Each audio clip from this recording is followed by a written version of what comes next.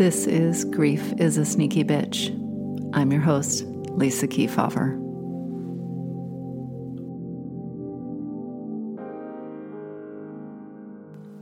I am so pleased to bring you a conversation I had recently with Heather Saucedo. She found herself in a situation that very few of us can imagine. She had met the love of her life. She was just 22. She was pregnant with their baby, and her fiancé, Oscar, found out he had stomach cancer. Hi, my name is Heather Saucedo, and I'm very happy to be here today. But here's the thing you're going to get to know about Heather. She doesn't want you to feel sorry for her or pity her. She wants you to see her strength and her resilience and her hopeful spirit. What I don't like is for people to hear my story and they give me like these pity eyes. Like I can see the pity in their eyes. And I find a lot of the time it's mixed. I feel like it's the older generation that hears my story and they're just, sometimes people cry.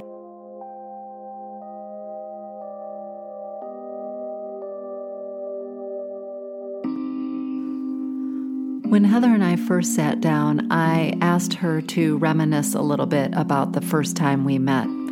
I do this in every interview because I think grief has a way of both tearing people from our lives, but also bringing people into our life. And the reason Heather and I met is pretty profound for both her grief journey and my own. Do you remember the first time we met? I do. Yeah. Oscar, my husband, he got diagnosed with gastric cancer in 2014, September of 2014. We had already started chemotherapy, he stopped working, obviously. He was sick, and I was working and pregnant with our daughter, and we just knew we needed, backup as far as, supplies and everything, the little stuff, beanies, clothing. And then I don't remember what Trissa? Trissa put us in contact with Color Cancer. Yeah. And we had no idea what it was at first. She kind of gave us a little bit of a background story, and we knew we were the first patients. And I was like, well, we don't have anything, Oscar. We need help. That's for sure what we need. And so we got started with a wish list. I don't think I ever told you this, but let me tell you what he wanted to put on the wish list. He was trying to put a 65-inch television on there. Well, for our listeners who don't know, CareBox program now provides essential care supplies to cancer patients.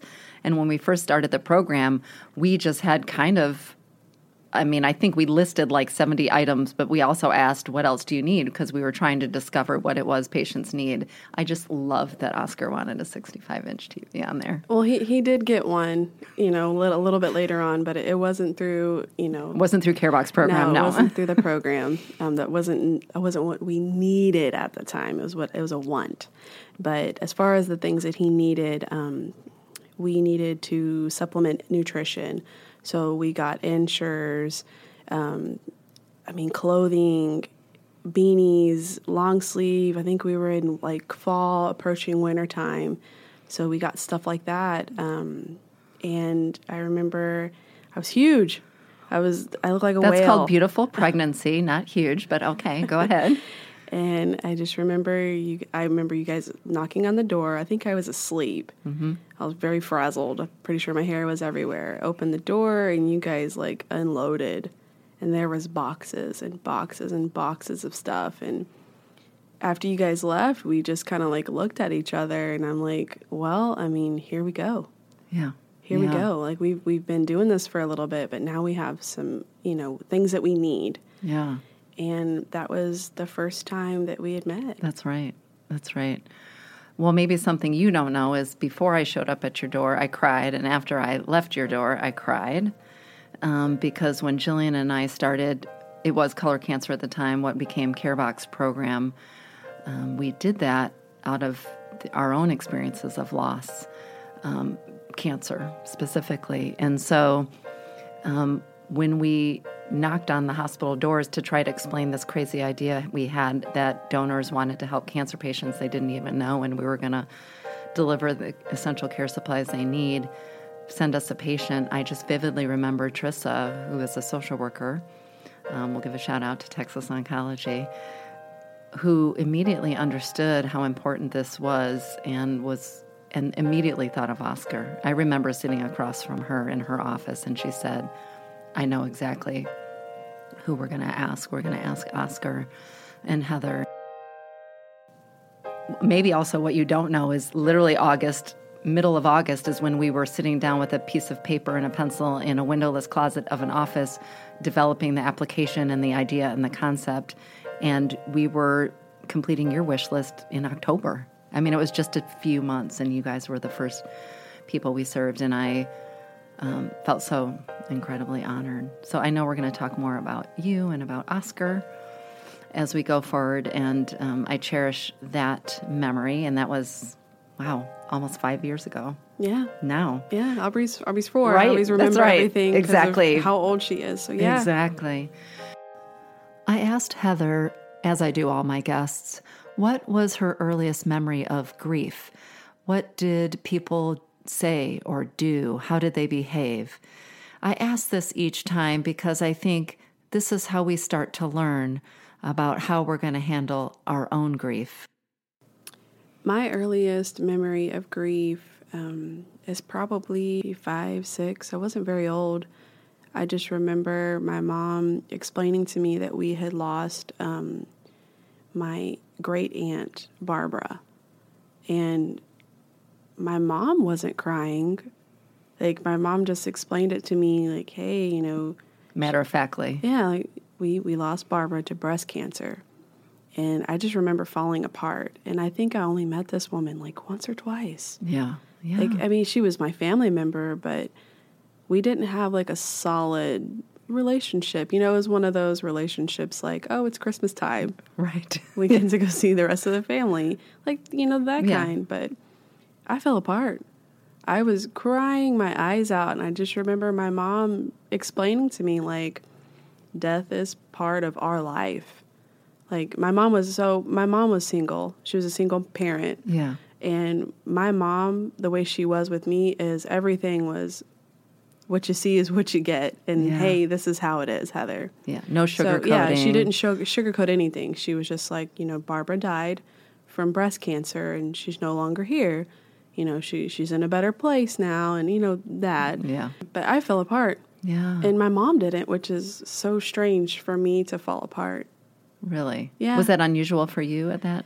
Like, were you not the kind of kid who would I don't think get emotional? I think I was, like emotional as a kid, but I don't understand why I was so upset because I didn't have a relationship with her. Now, if it would have been like my grandma, my grandpa, then yes. But my Aunt Barbara, like, I only met her a couple times.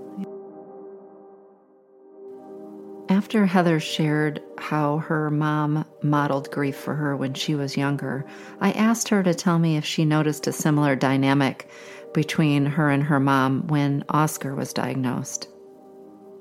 I think that the roles were flipped a little bit.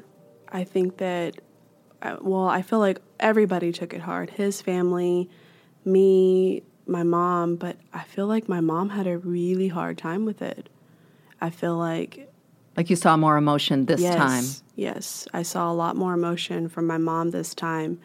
But a little side story. Yeah, please. My mom was not a fan of Oscar whenever we first met.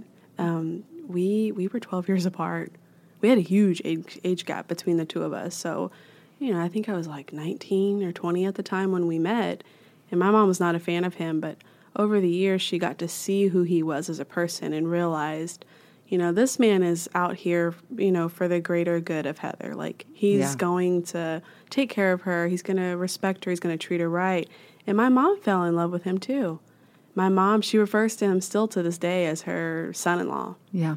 Yeah. And, she loved Oscar. She still does. To see the relationship between the two of them, was kind of funny. You know, they laughed and joked with each other, and him and my mom were pretty close. Especially considering where it started. Yes, exactly, considering where it started, because, I mean, it was kind of like both ends of the spectrum. Like, you know, first time she met him, she wouldn't speak to him. She was really cold towards him, but my mom can be like that sometimes. Yeah. But then, you know, as months turned into years, you know, she loved Oscar. She'd call him more than she called me. I'm like, hey, I'm your kid.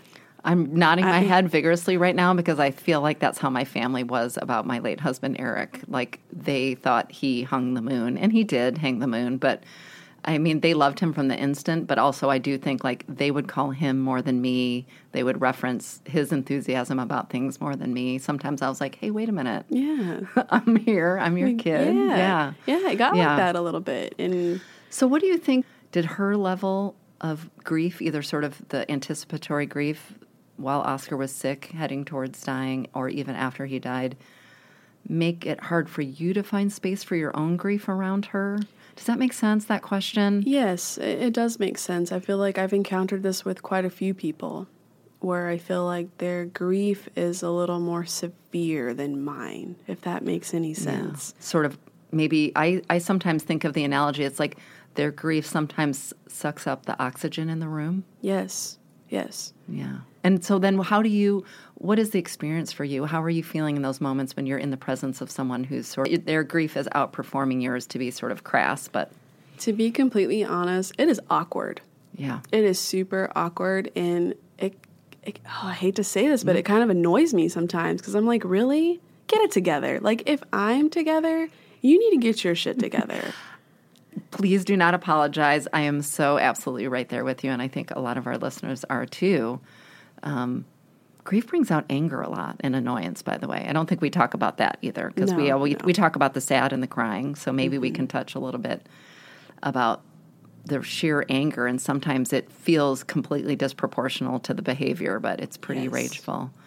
So it sounded like sometimes you felt a real frustration, like, wait, why are you stealing the spotlight, or why are you sucking up the oxygen in the room? Sometimes, yes, sometimes. I feel like with my mom, not so much. It was more of his family members sometimes. Yeah. And I mean, I get it 100%.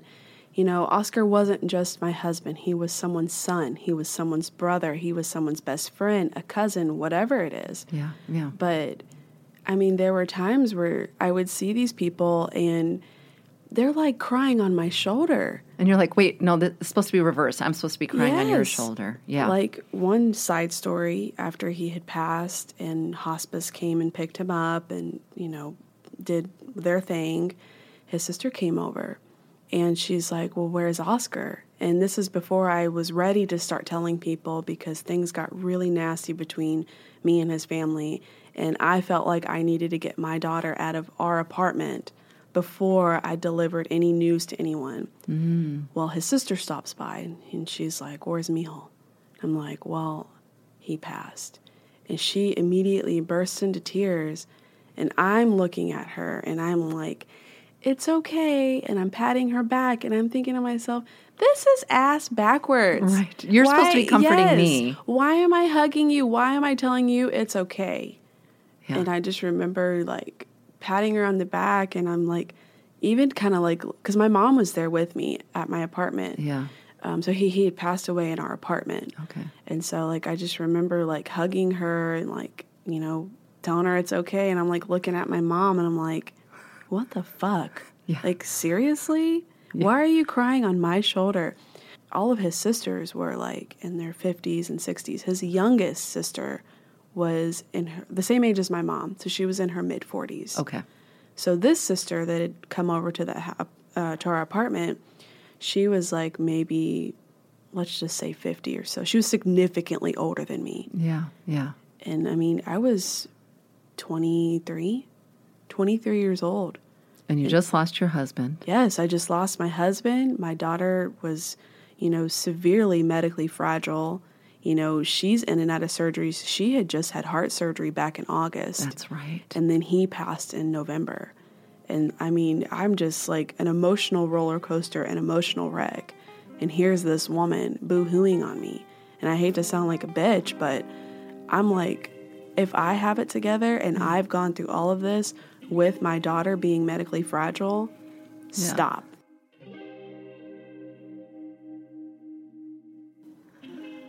I so appreciate the way Heather was vulnerable and authentic and really frank about the frustration she felt about other family members demonstrating their grief.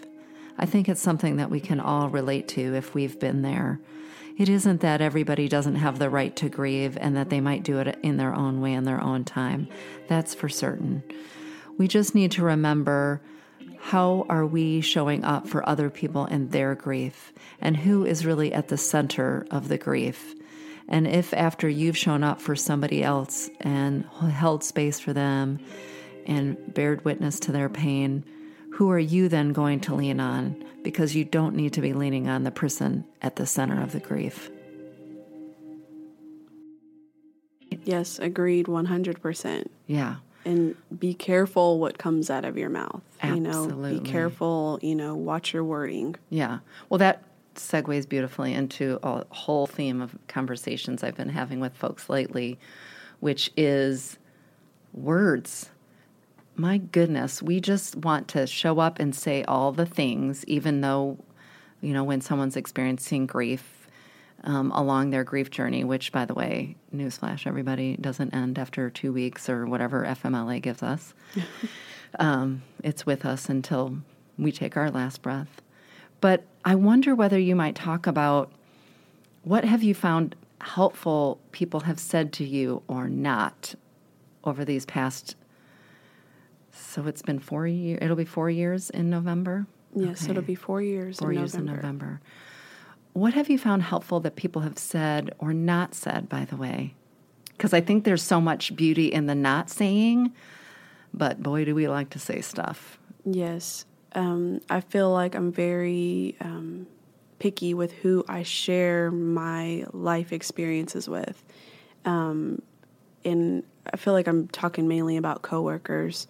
I've been working where I'm working now for about a year, and there's only a handful of people that know.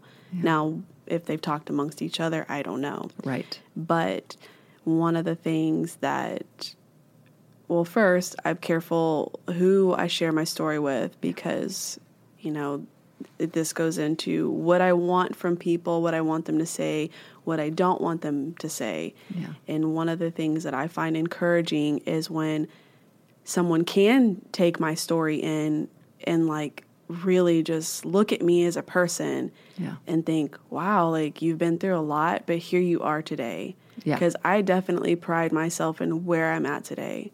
I have been through hell and back, and I'm still standing on my 2 feet. So for someone to acknowledge that and say, wow, you've been through a lot, but keep going. Keep kicking ass and taking numbers. Yeah. That's what I like. I like that positivity when people can acknowledge my strength and say, wow, she's a beast. Acknowledge the pain you went through and also acknowledge the strength that has propelled in you.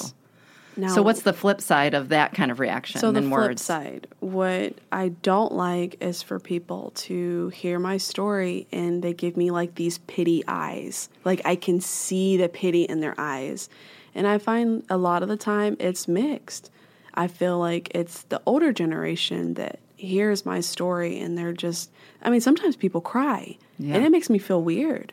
I feel like, going through grief and going through everything with Oscar, my emotions I feel like they're wore out. Yeah. So when I'm supposed to be crying sometimes, I'm not. And so when people cry around me, I'm just I don't know what to do. Especially if they didn't even know Oscar. They're crying out of bearing witness to your pain in that story. Yes. So I feel like that is something I don't like. Yeah. And then hearing the words, oh, I'm sorry. I'm so sorry for your loss. Yes, I'm sorry for your loss. I'm sorry. And I'm like, well, what am I supposed to say to that? Thank you? Or it's okay, by the way, because we're programmed to just say it's okay. Yes. So when people look at me and say, oh, I'm so sorry, I'm like, for what? Yeah.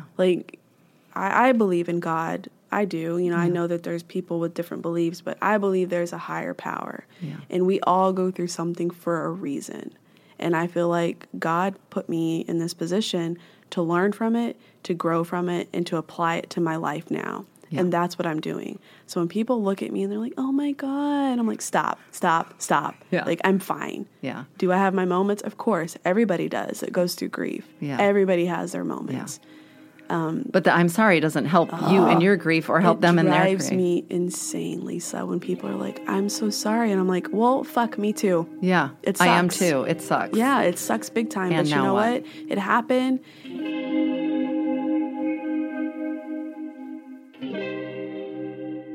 I will always carry Oscar in my heart forever. I mean, my daughter is a spitting image of Oscar. So she's my little piece of Oscar. Yeah. But I also have to sit back and think, I have a child to raise as well. I lost my husband. It's sad. It's upsetting.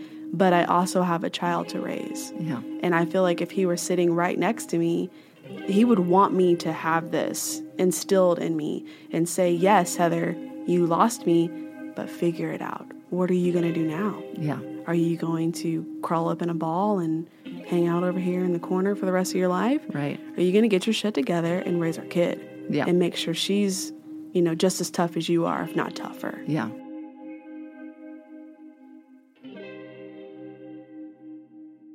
So I heard you say it's when people can sort of bear witness to your story in a way that sees what's important to you, which is your resilience and your strength, and not bear witness in a way that has pity and sorry and sorrow.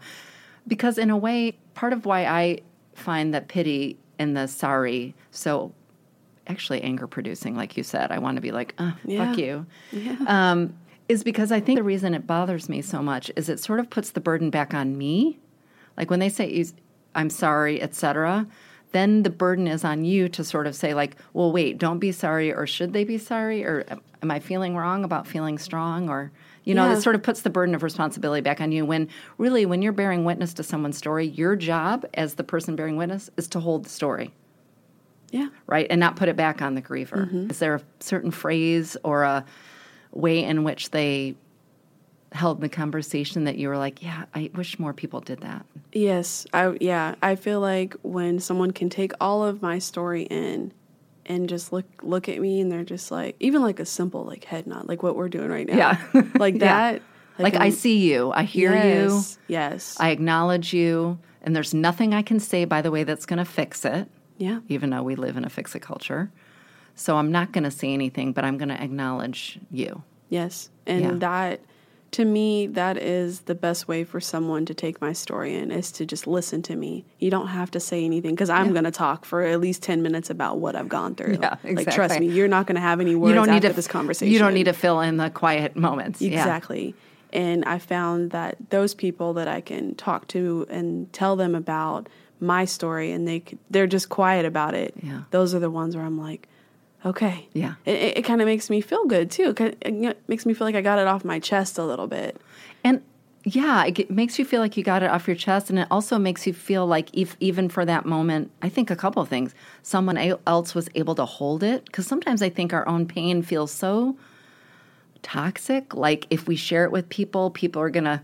Yes. I'm like having an acid visual here. Like people are going to melt or scream or screech or walk away. And when someone can just nod and hold it, it's almost affirming, like it's okay that I'm having this story and sharing this experience, because they were able to hold it without running, screaming. Yes. Right? I think there's something, and also there's a kind of connection that happens when someone can hold your story, a connection with that person that makes me feel less isolated, a bigger sense of belonging. Is that something you found when you found that right person to be able to hear your story? Yes. Yeah. Like I feel like I can like bring them into my circle. Yeah. Yeah. Like I'm like, oh, okay, you're cool about the whole thing. Yeah. So come to my circle. Right. Because it's such a big part of who you are. So if you're around somebody who can't do that, then there's sort of an artificial wall that happens between you and that person, because there's a whole part of your story, which, by the way, we can talk maybe also about, like, being a widow isn't your only story, but it's a big part of our story. And if you can't have space for that between you and another person, then it's like you can't really show up and be yourself all the time. Yes, exactly.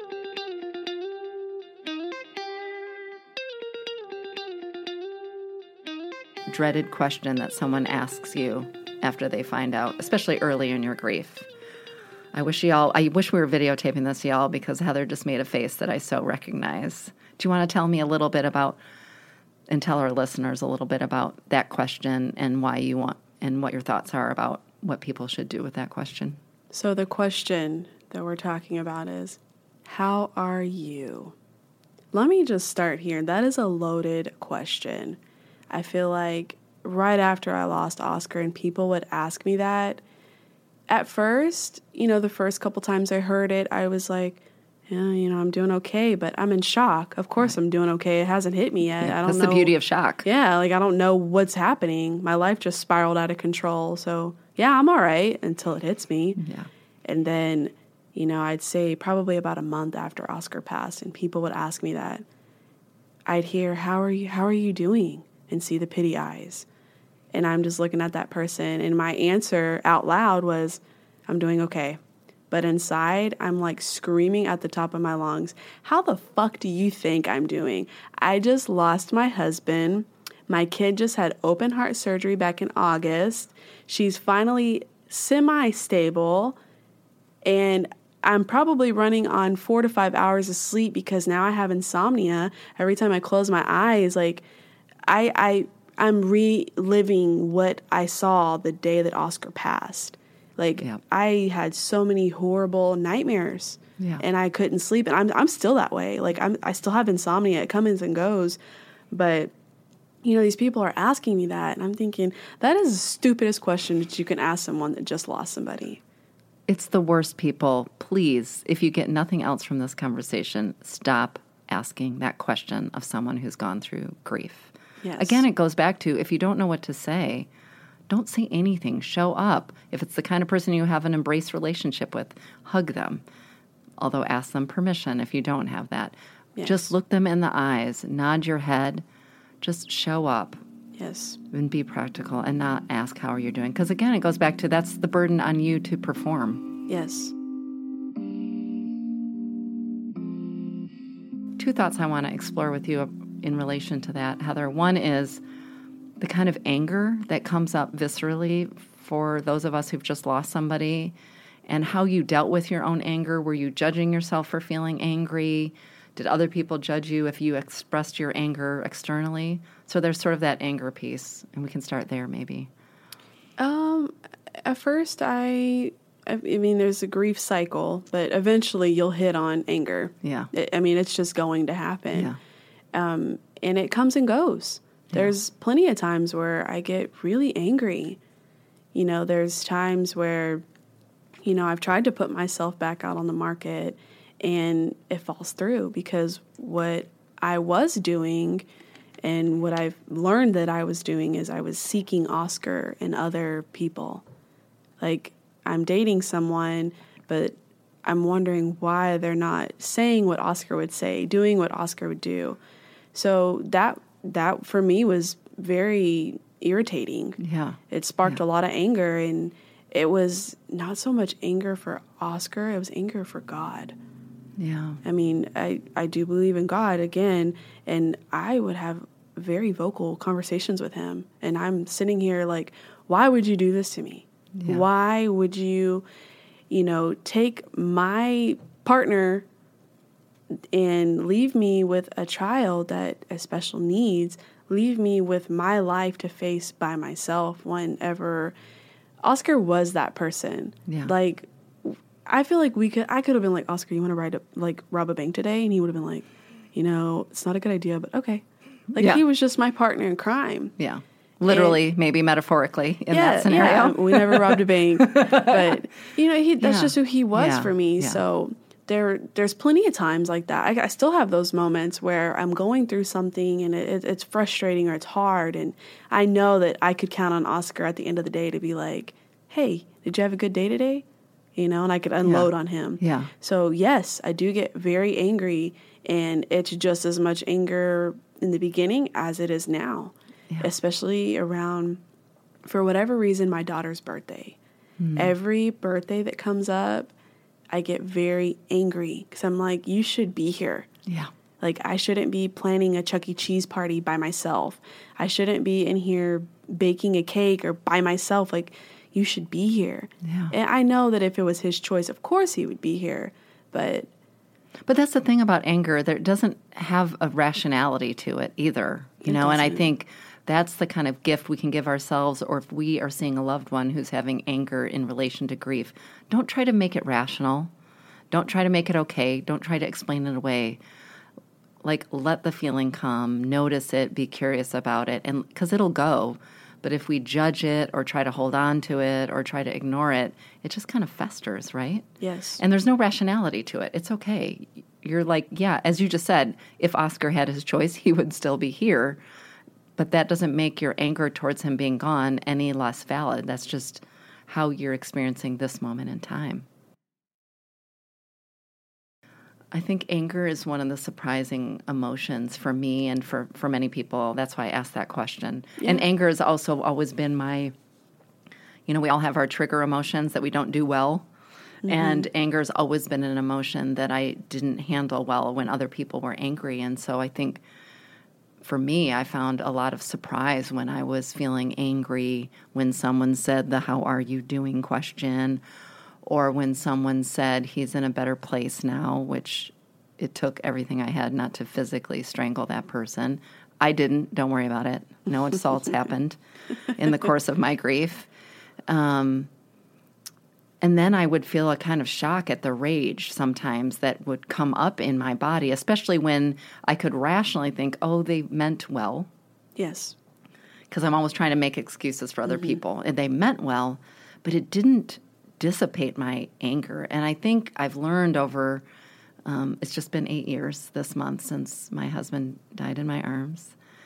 And I think I've learned over the years to just have more grace and patience with anger when it comes up. Yeah. Have you found that to be, how are you navigating that piece? Honestly, I feel like I'm still working on it. Yeah. Because I feel like it's, well, like you said, grief is a sneaky bitch, but I feel like anger can be a sneaky bitch too. Well, because anger is one of the many emotions on the sort of emotional spectrum that grief encompasses. Yeah. But that one, I feel like it sneaks up on me. Yeah. It sneaks up on me a lot. Yeah. And I feel like that's one emotion that I haven't learned to just kind of like take in and let it like run its course. Yeah. As far as like being sad and things like that, I've learned, you know, what's going to make those emotions less likely to pop up. Right. And that goes into like triggers and stuff. Right. What are my triggers? Yeah. But I feel like as far as anger triggers, like, you know, the dumb questions that people ask, which you know that they mean well, those can trigger anger. But anger, for me, it's like the flip of a switch. Yeah. And it's 0 to 100 in a second. And it's very, it just kind of like pops up. Yeah. It's like I can't pinpoint that one. Yeah. As far as like feelings like being sad or like even a little depressed, like I can pinpoint those. Yeah. It's like starting in like, for me, it's like starting in September and it goes till about like February, the end of February. And then I have like a break in March. I don't know about you, but I could really relate to the ways in which anger would show up out of nowhere for me, especially in my early days of grief. It always surprised me. I think before you've had a significant loss, well, for myself, I'll say, I would have been surprised that anger is something that comes up. And I think I didn't understand all the different ways things can trigger you in your grief and loss. I really appreciate that Heather was willing to share some of hers. Can you tell me about some of the triggers that surprised you, and how have you learned to anticipate or not, or manage them or not? Tell me a little bit about what you've discovered along the way about the triggers that surprised you. So my triggers I have a list of them, but the surprising ones were roads. I couldn't go down certain roads. His hometown, I can't do it.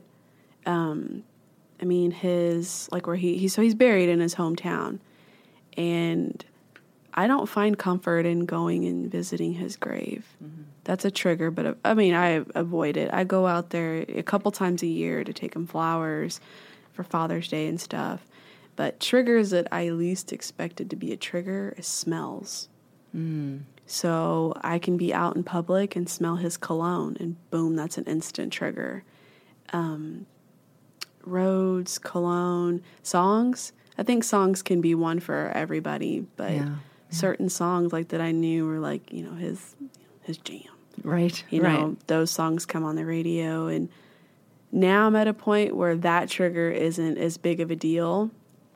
But what I have started to, it's been happening since he passed, but I feel like he communicates a little bit through the radio. Like if I'm thinking things, sometimes the appropriate response will come through the radio. I love that, like Oscar sending you a message. I like it too, but I feel like he's very honest with me, and sometimes it's too much for me, and I'm like, dang it, Oscar. Dang it, Oscar. Like, don't do that. Now's not a good time. But he will. I feel like, if something's going on, he'll find a way to let me know that he's like still there. I don't know how we got on that from triggers. No, I think that's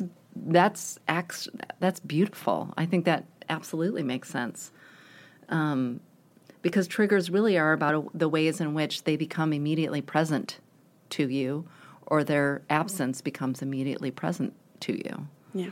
And so I think that's a really natural way in which part of our journey as we navigate this grief, the after part of our life, as I like to call it, there's the before and the after, is how are we incorporating them and their love into our now, into this after part of our life. And sometimes it's in ways where they send us a song that we didn't necessarily want to hear, or send us an answer. They show up in our dreams sometimes. They show up in the triggers. I think those are the ways in which we're trying to make sense and meaning of how they continue in our story. Yes. Yeah. I will say one thing about the triggers that I have learned that I feel like it's important to share for people that may be going through grief is those triggers cannot always be avoided. Yes. And I've learned that you kind of have to face them dead on. Like, for instance, like the road 620. I avoided that road like the Black Plague. I went down that road one time because it was the day. I was like, hey, I can't avoid this road forever. Right, I got to face it. Exactly. Like the mall's down that road. You really want to take the toll road and all these crazy roads to get to the mall now, Heather? Yeah. Get it together. So I go down 620 and I had a full-blown like panic attack. Yeah. Like I remember calling my mom and I'm hyperventilating. But after that day, I can go down that road now. It's still kind of shaky. Yeah. But I mean, I can get down it in one piece. Yeah. And that's a big deal for me. That's huge. I mean, I think those are the kind of small and huge stories I want people to hear, because I think, first of all, it speaks to sort of all of the untold work that we have to do for grief that nobody really sees on the outside. They don't see that, like, it might have taken you everything you had in you to drive down a road, but nobody would have known that when they asked you once you got down the road, how are you doing? Right? They wouldn't have known, and you don't necessarily want to share the story that, yes, like everybody else, I woke up today and I showered and I got behind the wheel, but it took every ounce of courage and, strength I had to drive down this road. So I think it's so beautiful for you to share sort of like, that is all the untold work that we have to do. And I think acknowledging that the triggers are going to come and that we're going to cry in places that we don't want to cry, and we're going to be rageful in places that we don't want to rage, and we're going to have panic attacks at times that are wholly inconvenient. Yes. Or we're going to stay up all night with nightmares or dreams that are going to make us, dazed and confused the next day. And that is our work, and there's no shame in that, and there should be no blame in that, right? And how do we acknowledge that's part of the work? I think of this grief in a way as kind of the work that we're doing to sort of reassemble our lives, reassemble the script of our story in this new way. Yeah. Tell me a little bit about what you've learned about creating a new life for yourself without a partner, and what that particular experience of loss, of losing a husband, a partner has meant, what you've learned about that. I feel like it has taught me to be independent. I feel like I'm at a point right now where it's hard to like think about dating and being with someone. And I mean, I've tried it, but it's just, I'm not ready for it. I feel like I'm seeking Oscar. Like I have a void, a hole, and I'm trying to fill it with Oscar, and he's not here anymore. That's the flat out truth. Like physically, he's not here. Yeah. And for me, I've always described it as the kids' toys, where it's like a little box, and at the top there's like a star, a triangle. Well, I have a triangle, and I'm like trying to shove every other shape into that, and it's just not happening. Yeah. So I've learned to be patient with myself, because you can't speed up grief. No, dang it. You can't. If only we could, Yes. but alas, we cannot. Yes, there's so many times where I get so frustrated because grief is like meandering and slow. It is. And it's not something that goes in order. No. You like bounce all over the place. And this might sound a little weird, but I Googled grief. I'm like, okay, this is a thing. Let me learn a little bit about it. Yeah. So I'm reading it, and I'm like, okay, well, this happens. First there's, shock, then acceptance. And if it's just this. I mean, bless Elizabeth Kubler-Ross, who came up with the 5 stages of grief. She did the best she could at the time. Yes. I think it's such a fallacy. Yeah. I mean, one thing I learned is you don't go in order sometimes. Yeah. And I remember having a conversation with my mom, and I'm like, Mom, this needs to just hurry up. Like, I need to get my life back on track. And she's like, Heather, you cannot speed it up. I'm a very much black and white type of person. For me, it's black or it's white. Like, there's no gray area. Yeah. I've learned that about myself as well too. Yeah. Like I just I think many people crave that kind of certainty. Yes. That you're talking about. And I think if you thought of one of the many, I've thought long and hard about the many qualities of grief. And one of the things I would say is it is gray as can be. Oh, for sure. It's all shades of gray. It's not just like Heather gray. Yeah. It's not light gray. I mean, it's all The 50 shades of gray. Like it's all of it. Absolutely. And it drives me crazy. Yeah. Because I am very much so like it's either yes or it's no, there's no maybe. Yeah. It's either black or it's white, there's no gray. And that is what grief is like this center little gray piece. Yeah. This maybe box. Is there any part of you that's come to, and the answer might be no, but is there any part of you that has come to sort of see the ways in which living in the gray in this part of your life has helped you show up more patiently in other parts of your life? Because I do think it requires patience to live in the gray. Yes, it does. I feel like it's a work in progress. Yeah. Because it drives me crazy. It drives me insane. Yeah, yeah. But I've learned a lot from it. Yeah. I feel like, I'm only 27 years old, but I feel like when I talk to people get to know who I am. They think I'm in like my late 30s. Always. Yeah, yeah. So I feel like it's matured me. Yeah, there's a kind of wisdom, I think, not just the sort of cliche perspective that people talk about when you lose somebody, you understand what matters and what doesn't matter, which even though it's cliche, I do think grief has a way of giving you that perspective. But to your point, I think there's a kind of wisdom that has to come from navigating all that gray. Yeah. I mean, not to like literally put gray in your hair, as it were, but like I think navigating all that gray matures you in a way because you've had to face things that most people in their 20s never. No. I mean, I feel like I don't know anybody that's in their 20s that have gone through any of that. But I feel like going through everything has also, it's matured me. It's taught me to, not everything is yes and no. Not everything is black and white. There is a gray area. There is a maybe area. Ambiguity and the unknown is so hard for so very many of us. It's especially excruciating when you are watching someone you love go through an illness or suffering that is beyond your control. Heather not only had to do that as she watched her husband Oscar pass when she was just 23 years old, she turned then around to having to raise and care for her medically fragile daughter. But it's also taught me like the quality of life. I've learned to like live in the now. And I preach that to my friends, my family, like live in the now, like be present now. Yeah. Like I really have learned that. And I feel like not only did Oscar teach me that with him, you know, losing his battle to cancer so soon, but also my daughter. Like, you know, when she was so young, Lisa, there were times where I was like, is she going to make it till she's a year old? Oh my God. So I think as you're fresh in your grief of losing Oscar. Yes. Yeah. So I feel like in the midst of, you know, Oscar and his daughter, Aubrey, like it's taught me like live in the now, like live every day like it's your last day. And I feel like that's really stupid when people say that, because I'm like, okay. Yeah. Okay. But I also sure. have to like pay the bills exactly. and do chores. Yes. And I'm like, well, we can't all live like that, or else we'd all be living under a bridge. Right. Okay. Right. And it's maybe the quality of how you show up in conversations with people.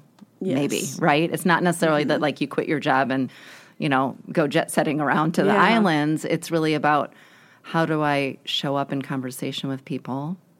How do I connect with people? How do I let go of the thing that irritated me to focus on the thing that's bringing me joy? Yeah. Those are the kind of ways in which you're navigating. Yeah. Yeah. It's all a big work in progress, but I feel like I'm getting through it well. Yeah. I wouldn't say it's like, you know, I don't think anybody knows 100% what they're doing when it comes to... Heather, you're not perfect? Yeah. Ugh, you just burst my bubble. Come on now. One of the weirdest, most bizarre, hardest things I think I had to do in the first few years of my grief is make the decision to date again. It is such an odd thing. There are so many messages going on inside of your head and from other people.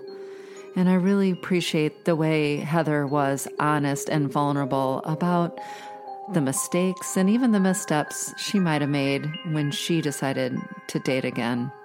And to be honest, I could so relate. When you found yourself dating somebody and feeling connections, I don't know if you ever felt like you felt love again, but certainly feeling like, I really like this person, feeling connections. 2 questions to that. Were there internal struggles, like, am I betraying Oscar? How can I feel this way? So to maybe talk a little bit about that, as that resonated for you or not. And also maybe explore how it made other people react. So were other people in your life saying like, oh my gosh, thank God she's over Oscar and she's moving on kind of attitude? Or were they also, some of them, saying like, wait a minute, why are you hurrying up and moving on? Just tell me whatever of that resonates for you. So I think when I tried to date after Oscar, it was very soon. It was within a few months, I reached out to a high school friend of mine, and we were really good friends, and we decided, to take things to another level. And bless his heart, I think he tried to be there for me as much as he could. And well, first off, I don't think we should have taken things to another level. I think we were really good as friends. Yeah. But it took me a really long time to realize what I was doing. Yeah. I was trying to make him Oscar. Yeah. And I tried really hard, even without thinking about it. Like, of course not. That wasn't your intention. Yeah. Yeah. It was like a second nature. Like, it was something that I was doing and not realizing it. And I did. I absolutely 100% feel like I, betrayed Oscar. Mm. Going through it, there were times where I would have battles with myself, and I'm like, I can't believe you're doing this to him. Because I wore my wedding ring forever. Yeah. I even wore it when I was with this guy that I was dating. And I knew that he had a problem with it, but I knew that he just kind of let me do my thing. Yeah. Because he knew that I was going through some things. But we didn't work out. And I think it's because I realized, I'm not ready. And I thought I was, I think everybody thinks they are until they're in the position and they're like, nope. Oopsie. Yeah. Not Guess ready. Not. Exactly. Yeah. Yeah. And we tried for, I think, like two years on and off, but it just, I wasn't ready. And I think it goes back to, the little children's toy that I talked about, Yeah. Oscar's, a triangle, and I'm trying to shove every little other shape. Yeah, other shape into that, and it's just not going to work. Right. And it took me a really long time to like really figure that out and understand it and digest it. Yeah. And then, my family, they're not always vocal with how they feel. Yeah. I feel like they tell each other, and then someone kind of spits it out Leaks randomly. It. Yeah. And then I'm like, so that's how you guys really feel. But, my family was definitely like, it's too soon. And I mean, it was. For sure it was. Yeah. I think. And we're all just doing the best that we can, navigating a completely Yes. insane situation. Yes. With some attempt at normalcy. Yeah. So, my family, they thought it was too soon. And of course, I'm very hard-headed. I'm not going to listen to anybody. I just kind of, if I think it's right, I'm going to do it. Yeah, exactly. Yeah. And then I was worried about like what other people would think, which I thought was really weird because I'm not the type of person that needs that acceptance from other people. Like I can march to a beat of my own drum and be fine with it. Yeah. But I was really worried about what other people would think. I was concerned with, what are people going to say? So I kind of like kept him a secret. Yeah. And I knew it made him feel bad. I mean, who would feel good being a secret? Yeah. Yeah. And then, we finally started to like show people that we more public. Yeah, be more public. And I just wasn't ready for it. Yeah. Yeah. Like, and I feel like if I could talk to him now, because we don't talk, we're not on speaking terms. Like, I owe him a huge apology, I feel like, because I felt like he went off of my word. Right. You say you're ready, okay, we're going to do it. And then, he's in this huge... He's putting himself out there. Yeah, he's in this huge tornado with me, and I don't think he knew what he was getting himself into. Yeah. And so as he's whirling around in this tornado, he's like, oh man. I did not see this coming. Yeah. But the honest truth is neither did you. I mean, again, this goes back to why we have to have patience with people's intention. Your intention was good. You said something that really resonated for me, and I imagine for some of our listeners, about the ways in which when you're going through grief and loss, especially when it comes to dating, but I can think of other things, the way you're parenting, whether or not you do or don't go back to work right away, whether you do or don't stay in the same apartment, or, all the choices you have to make, is that you become, it feels anyways, like you're under a magnifying glass, and that the world is looking at every word you say or don't say, every action you do or don't do. And for those of us who maybe always thought of ourselves as being like, as you said, I don't really let other people's judgment, dictate how I operate in the world. I can definitely relate to that way of which each decision I made, not each, but many of the decisions I was making, it wasn't just surviving and trying to make the decision for me or for my daughter. It was, what are my parents going to think? What is his family going to think? What is my boss going to think? What are my friends going to think? Can you tell me a little bit about how you've navigated that sort of conflict in your mind about other people thinking, making judgments, and sticking to what you knew to be the best you could do in a situation? I feel like where I'm at now is I'm finally at a point where I don't care.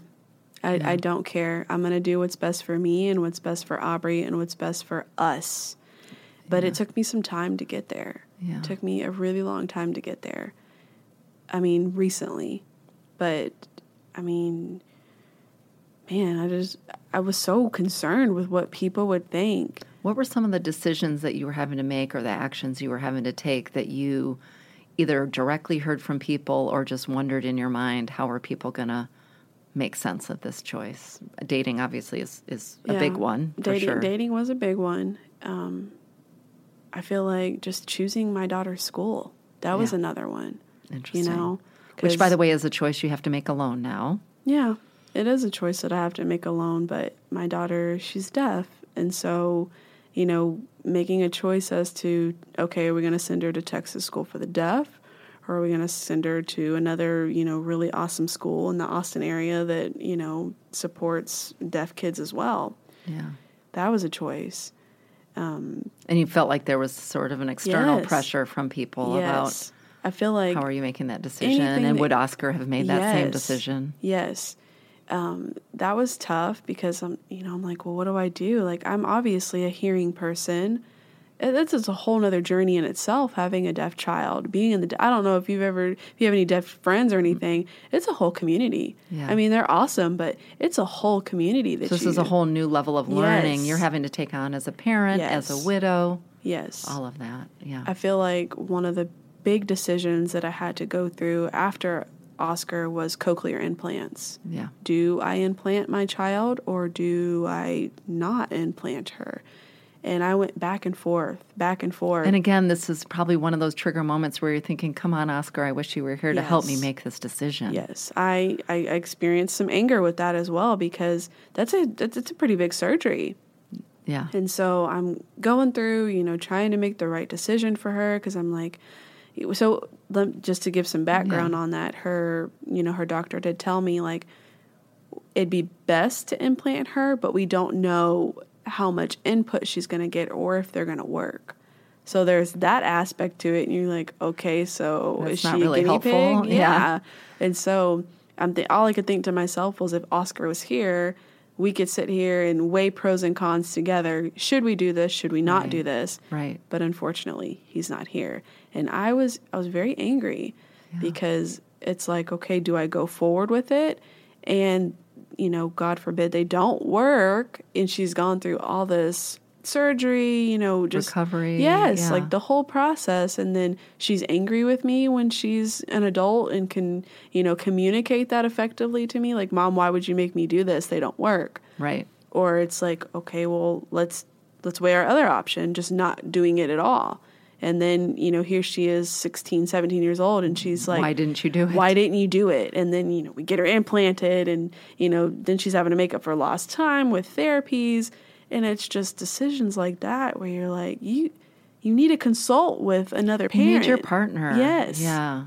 There's so many, you really touch on, there's so many places where that shows up. And I think of those as almost trigger moments too. Like when you're from the simple, I mean, that is a very complex and very heavy and weighted decision and moment that you were talking about your daughter and her cochlear implants.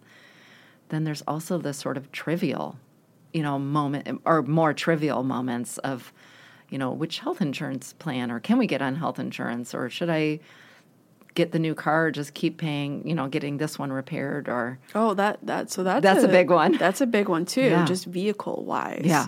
So after I lost Oscar, I had his vehicle and my vehicle. Well, I had like a little bitty Hyundai Elantra, and Ari's car seat barely fit in there. Yeah. And so I was like, well, I need to get rid of it. Well, he helped me get that car. He co-signed for me. And that was really hard. That was really hard for me because I was like, I don't want to let go of that car. Like, he helped me get that car. Because it's a symbol of him and his connection to you. Yes. And I had to, tell myself, Heather, like, it's just a car. Yeah. But his truck, I still have it, and I can't get rid of it. Yeah. I cannot get rid of it. Like, my brother, he called me and asked me, he's like, I need a truck. This would have been the perfect truck for my brother. And I'm like, hey, I love you. You're my brother. Yeah. But I can't. I just can't get rid of this. Like, it's still so much a part of me. I can't. And, I mean, I don't drive it hardly ever, but I can't get rid of it. That's so important about how it's really up to the griever to decide what are the symbols, the physical symbols, the places, the spaces that you're willing to sort of hold on to and what you're willing to let go of. And it doesn't have to make rational sense to anybody else in our lives. And that's really for you to navigate and for other people to maybe sometimes gently ask us, hey, is it time or not? But that's really for each person to individually decide for themselves because, as you said, that was a piece of the ways in which you and Oscar were connected was through that symbol. I wish we could be having this conversation for 3 more hours. It's been really important. All the ways you've really shown up and been authentic and raw and direct about your experience. I feel particularly privileged to have had the opportunity to know Oscar and visit with him on several occasions, and feel really blessed that I got to meet you as a result, and Aubrey. And I honestly wish we wouldn't know each other, because that means you wouldn't have needed a care box at that time. But since that is what happened, I'm so grateful to be in your life. And I'm really grateful to you for spending this hour with me on Grief is a Sneaky Bitch, talking about the real deal, and talking about what your experience has been. And I hope that our listeners have learned something, saw something of themselves in this conversation, or learned something that they should or shouldn't say, as in, don't ask, how are you doing? Don't ask the loaded question. Don't ask the loaded question. Is that your sort of parting advice for our conversation today? Yes, don't ask that question. Don't ask it. It's just, you're not ready for it. Nobody's ready for that answer. Awesome. So don't ask that question. Thank you so much for joining me today. So you heard it. Heather gave us a directive. Don't ask the dreaded, how are you doing question. I know it's hard to know what to say, but as I always say, better to show up, shut up, and just listen. This has been another episode of Grief is a Sneaky Bitch. If you enjoyed the episode, please go online and give us a rating and a review, and be sure to tune in next time for another episode of Grief is a Sneaky Bitch.